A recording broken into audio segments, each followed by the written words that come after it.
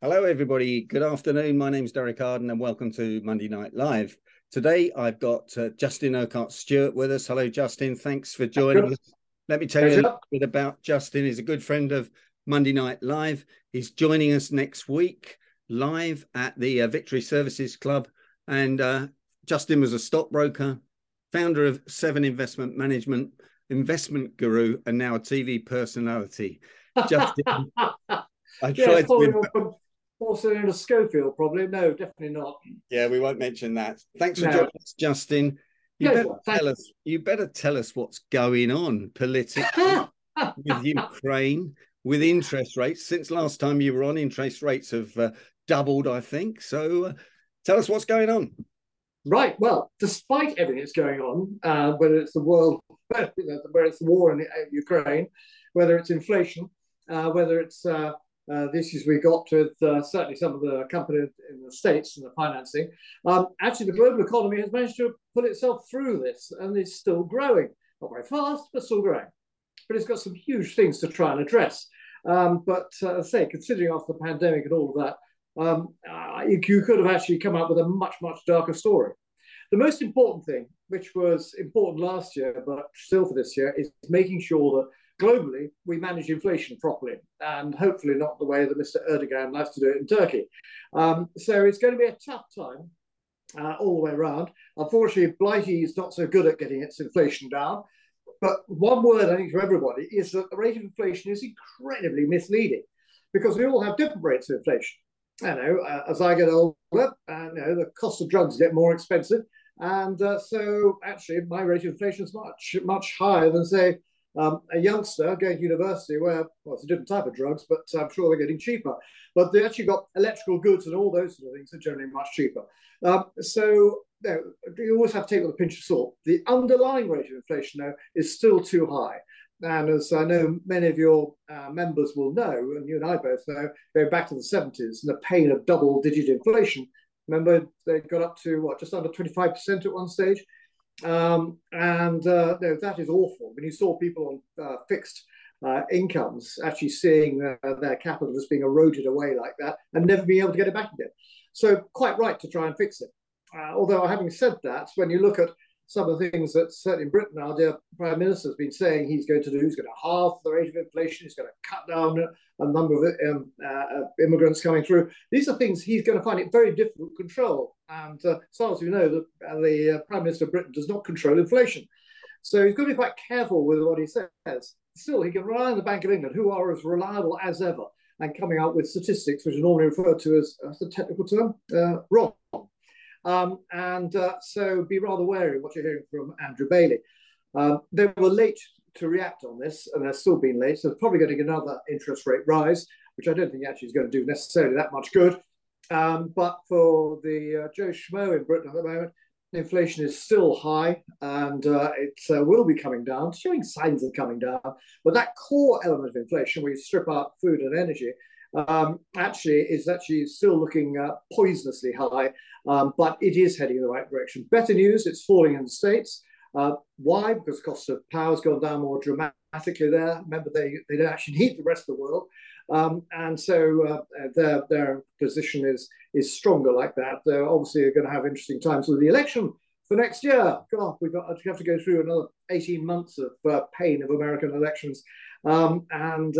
But nonetheless, the American economy, despite the issues we've seen in the past few months, again, is in not bad shape. You can don't fool yourself, but it's better.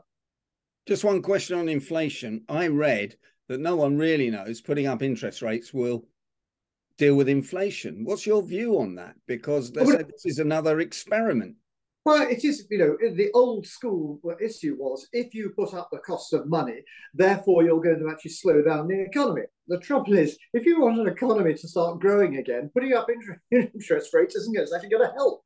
So it really is a terrible dilemma for central bankers and politicians. Do you try and stop inflation? And to which the button is put up interest rates. But as you say, does that necessarily stop it? The answer is no. It doesn't necessarily stop it. Under the old conventions, you would say, yes, it would. But we're in a very different world now economically. So where's the inflation that needs to be held? Well, it's primarily going to be foodstuffs and it's going to be power generation. And frankly, the cost of money on that is not going to have such a direct impact. So the banking union is certainly going to raise, I suspect, another 0.5%. It doesn't actually need to do so because it's going to cause even more pain. And there's been good examples of that the past few days, actually, of people trying to remortgage or actually finishing their mortgage, starting again, and finding themselves in a position where they're then having to pay more than double. Why? Because the industry never told people that these are emergency rates whereon they are going to revert back. And the fact well done, you've got a big mortgage for 2%, but I'm afraid in 5 years' time, budget for the fact it's going to be more than double that. And when you did tell people that, they didn't believe you. And more to the point, the people flogging the mortgages wouldn't want to tell anybody, which is just pathetic. And yet again, our financial services industry coming itself in mud. But anyway, but no, you're right. The actual impact of interest rates go back 30 years ago had a bigger impact. Now that's not the way we solve this inflation, just by interest rates. Now, okay, so let's go back to the US. I interrupted you when you were going to tell us all about Biden and Trump. What's going to happen out there? Well, that's going to be interesting. Is Trump actually going to stand or not, or just going to make life difficult? Which I think he as long as he gets the publicity and some people are willing to bow to him and polish his ego, he's happy as Larry. But on the other hand, up against Biden at the moment, who appears to have trouble standing up. It's the last thing we need is someone who's nearly dead and probably someone who should be. So the combination of that doesn't fill me with a great deal of joy. So I see Mike Pence says he's going to stand again. So that's another opportunity to doze off for a while.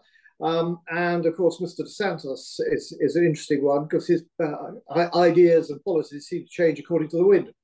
But then again, he's a politician, so we shouldn't be surprised.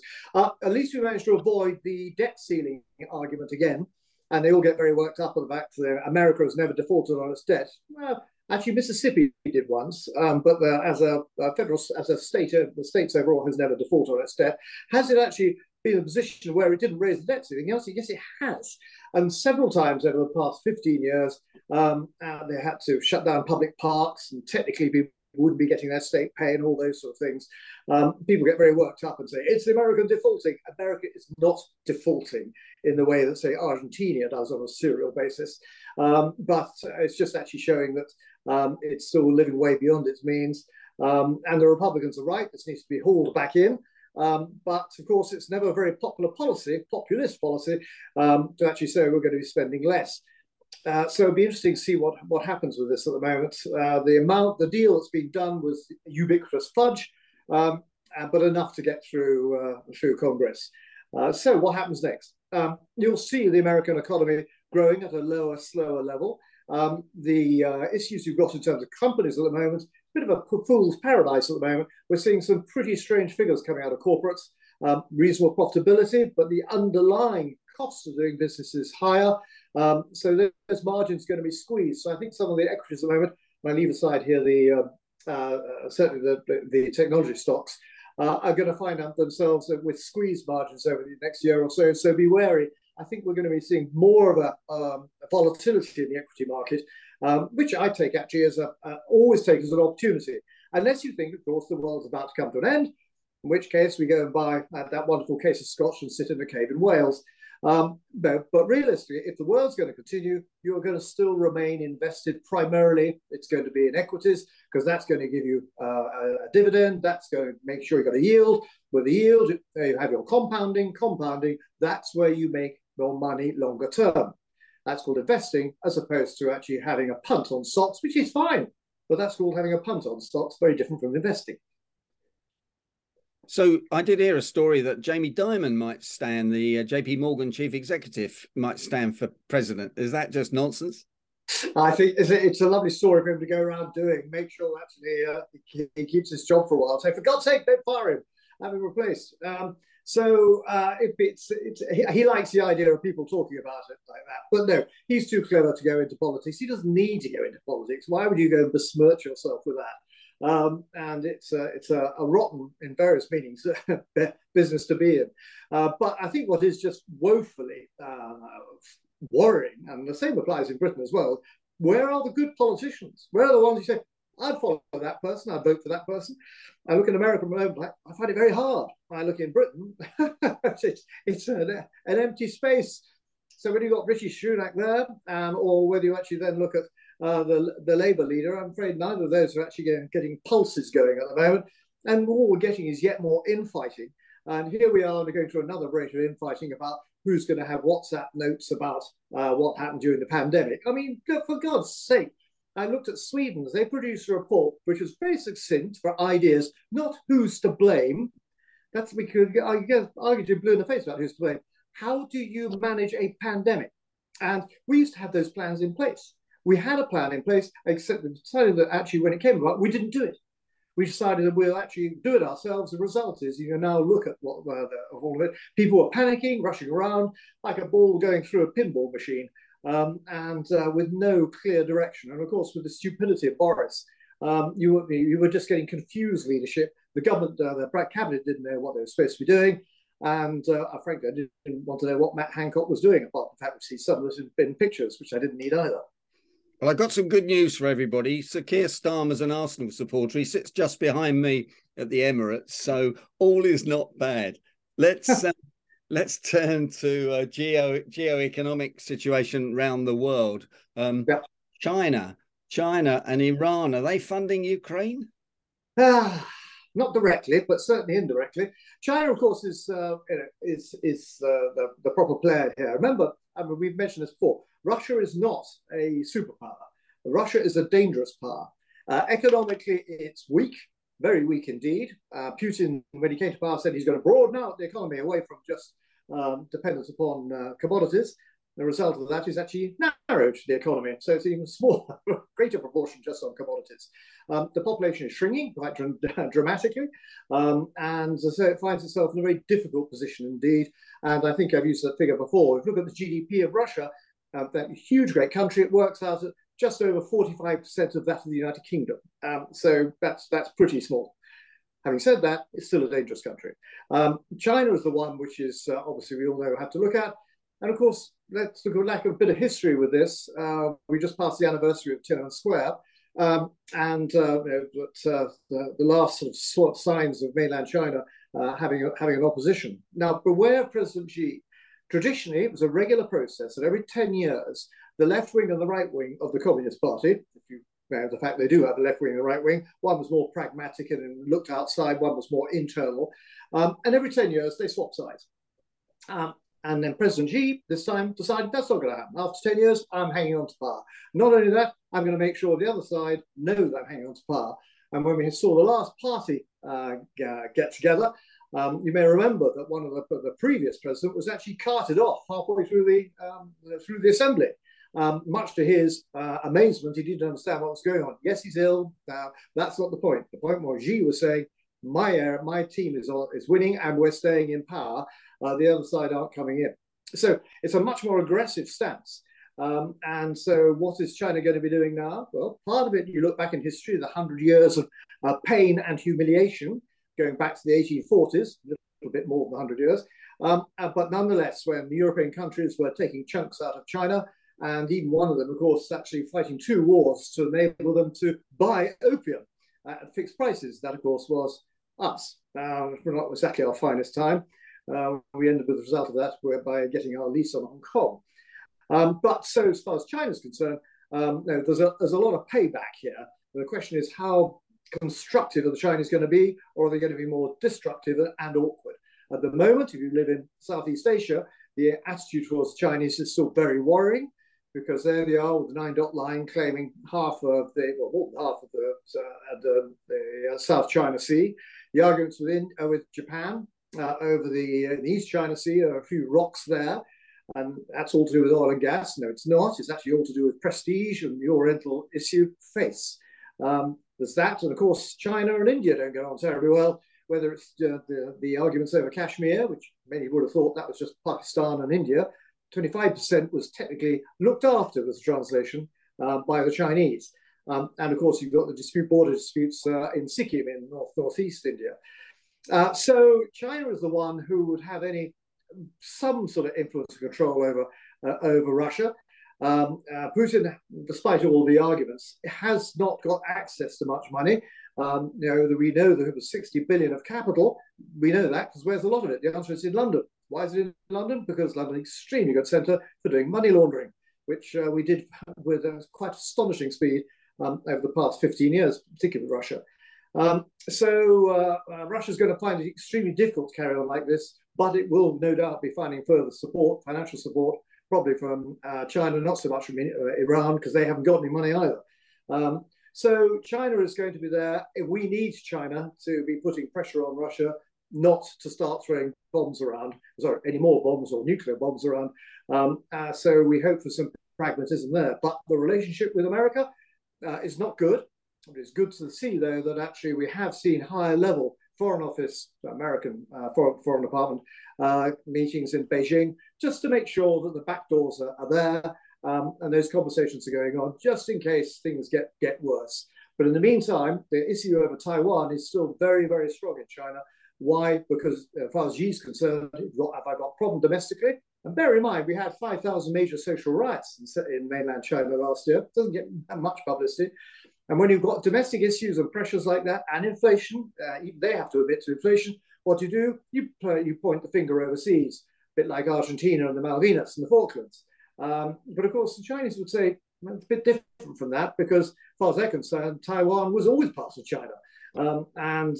So historically, to a great extent over the past 200 years, it always has been. But anyway, so China we have to watch. We need China on side, but they're never going to be friends in that sort of way. They are operating much more dogmatic than we've seen before. And you see the issues, certainly talking to Chinese friends here, who are very concerned over things like the Chinese police stations in the UK, i.e. where they're keeping tabs on Chinese communities in this country, and those who are showing signs of anti-communist leanings are having their names taken down, is a polite way of putting it. So people are, I think, very concerned indeed. But China is still going to be growing. Why? Because the Communist Party does not exist if it's starting to be unpopular, and you're unpopular if the economy starts shrinking and you get unemployment. Good heavens, in China, they will be doing everything they can to keep it going. So that's the card we need to make sure to play, to make sure we help them keep their economy going, because we need them on side with us.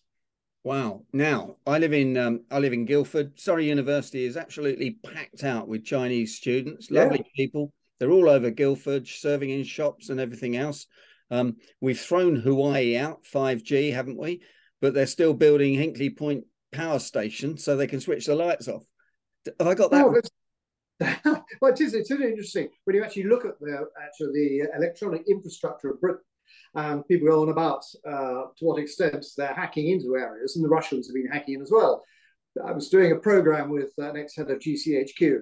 I sort of said, well, don't do anything, to which he cocked an eyebrow and said, what do you think? And the answer is we were doing exactly the same. They know what's going on, and we've been responding to that as well. Yes, we need to make sure that there are gates not left open for people to come in and just infect our systems. But let's not be fooled. All systems can be hacked, and we need to make sure that people are properly trying to control, whether it's our financial systems, whether it's communication systems. And you remember that issue the other week about the passport control. The e-gates going down in Britain, no, going down in France and Denmark, and that's slightly more worrying. If you actually have international control systems are breaking down, so you can't actually track not so much your citizens, but the people you don't want to be citizens, because they can start coming in where they want to. Now, there's a lot of hearsay and tittle-tattle about that, but that be a warning to us. Increasingly, we're seeing more systems control, and if other people can move into it without us realizing it, before we know what happens, suddenly your banking system, your financial system is being compromised, and you have no power over it. Back to AI again. Yeah. Oh, AI. We're on to. I've forgotten about AI. I was going to ask you about Ukraine, but what about Ukraine? Is that really costing us a lot of money? We seem to be supplying more people, and we're denying the SAS are in Ukraine at the moment. It's a good job Damian Lewis isn't on today. Well, it is astonishing when you think about it, actually, that here we are now with an army that's never been quite so small. There we are suddenly throwing stuff out of Ukraine. Please have these. We've got some second-hand tanks here. That's the Germans giving them their tank. I think it was, 4 years ago, from a reliable source. The German army, actually, with all its stack of tanks, actually found that there were 8 fully operational Leopards.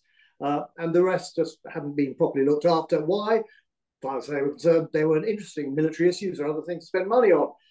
So if nothing else, this is actually going to give a boost to defence industries everywhere. And actually, that's quite good for the UK because normally we're quite good at that thing, although we have a nasty habit of selling them off to the Americans, unfortunately, but that's another problem. But no, we're giving away huge amounts to Ukraine, and that's fine. The question is, can you do that year after year after year? Somehow thinks there's going to be a Ukrainian blitzkrieg, and Russia goes back and said, "Oh, sorry, chaps, no matter, my apologies." It doesn't work like that. We've got to probably hope for a coup against Putin. Then you've got to work out you get the right people throwing Putin away, because you might easily find the person who was running the Wagner group of mercenaries, and he ain't a very pleasant character either. So politically, this is dangerous.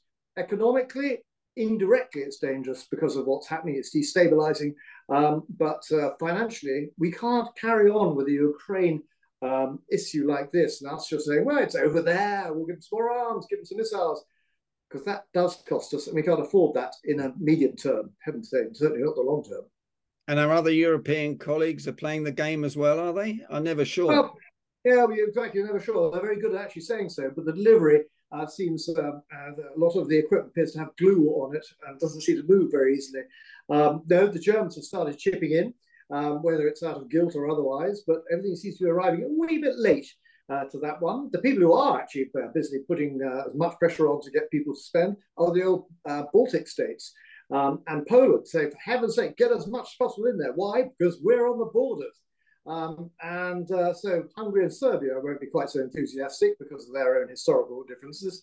But no, if this carries on for another year, the governments in the West are going to find it very difficult to go along to their voters and saying, yeah, we're still willing to throw X billion at Ukraine, when actually we're in a position that our economy is looking very weak indeed, and people are feeling this financially very painful, and yet we're able to ship millions of pounds over to Ukraine, albeit for a good cause.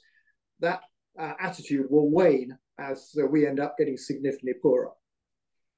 Okay, well, you mentioned artificial intelligence. I find Chat GPT fantastic for me. It can write an article for me in 30 seconds. But I was chairing a conference last week in the city about this and what impact it would be having. It's not would be, it is having. Who do you get to run your funds these days in terms of it? Staff, fund manager. I do like Mr. Woodford. Wasn't he good? For those of us who had an endless supply of solicitors' letters from his organisation, we knew what he was up to beforehand, but no one wanted to admit it. No one wanted to say that the emperor was looking somewhat sartorially challenged. Actually, of course, with AI, what you've got is just a series of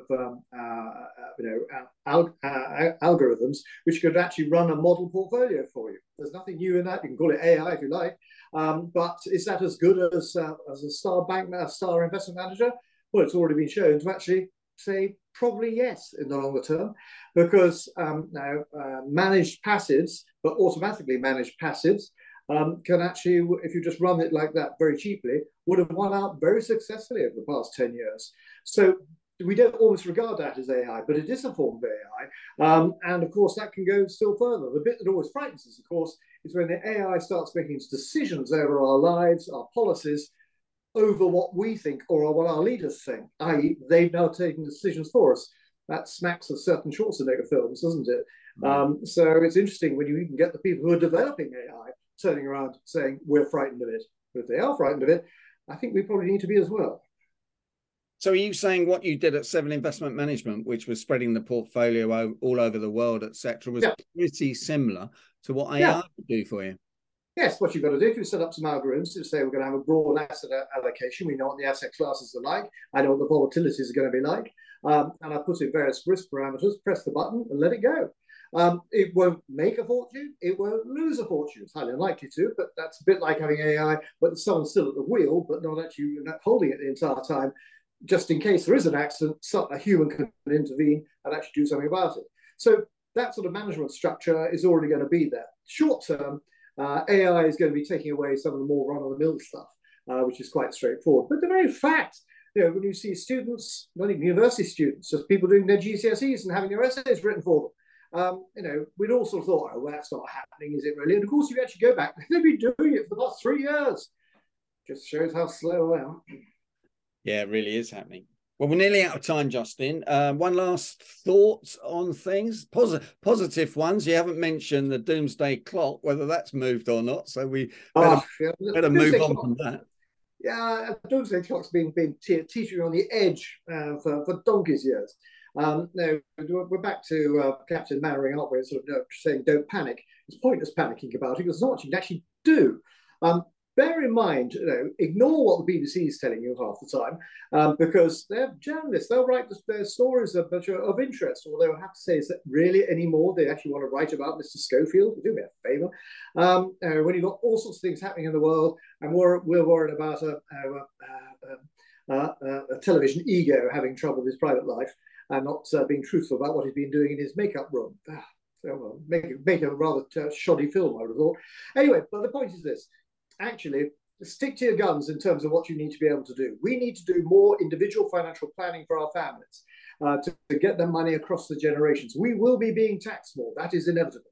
But we can manage it in such a way so that those who've got the assets can pass it over to down the generations, across the generations in a responsible way. Don't give it to your 18-year-old child who's probably going to stick it behind the university bar or up his nose or something. But actually, there is a way to make sure it's spread around the family so it's run or as a family office, family trust. Family offices sound very grand. That's what people should have. But actually, it's what people did many times. Certainly in Scotland, we had it. It was run quite often by the family solicitor. It wasn't very good, but there was some coordination. Now, the thing we should look at in Britain, we have growth areas in Britain. We have the technology companies. We're very good at setting up small technology businesses. They're based on those tech hubs, the usual names of Silicon Glen, Silicon Fen, Silicon Roundabout, Silicon Implant, that's something else, Silicon Gorge, Silicon Beach. Basically, it's basically saying that there's a hub built around Oxford universities, throwing out tech ideas and maybe tech businesses, and they get going. They never get to grow very much because, well, of course not. Private equity or what's point Silicon Valley just comes in and scoops them away. So Britain loses out. So if we had some intelligence, we'd actually be having more investment into those businesses and into those regions, not more government money. No more government money going to that. Create government incentives. We've got EIS schemes. We should have regional EIS schemes. Create more incentives so that people going to invest, be they UK based or overseas, have that one word that runs an economy: confidence. I don't ask the government to actually try and run anything because they can't. But get them in the position where they can just get the economy starting to grow on a steady basis, then leave the rest to make sure that companies domestically and overseas are able to invest effectively and cheaply as possible. Do that, and you'll get that confidence back, and we'll start growing again. Not too hot, but just slow and steady. That's all you need at the moment, and just try and take as much risk out of it as you can. We know that can happen. I've seen the businesses. What they need is more capital, and they will be growing. But it takes some more confidence, which sadly we're not getting from our current range of politicians. Justin, thanks for joining us again. Will you come back in the autumn and join us? Thanks. Be delighted, definitely. Yeah, and can I ask members of Monday Night Live to show Justin the appreciation in the normal Monday Night Live way? Thanks a lot. Thanks again, and we'll see you shortly. Reporter, okay.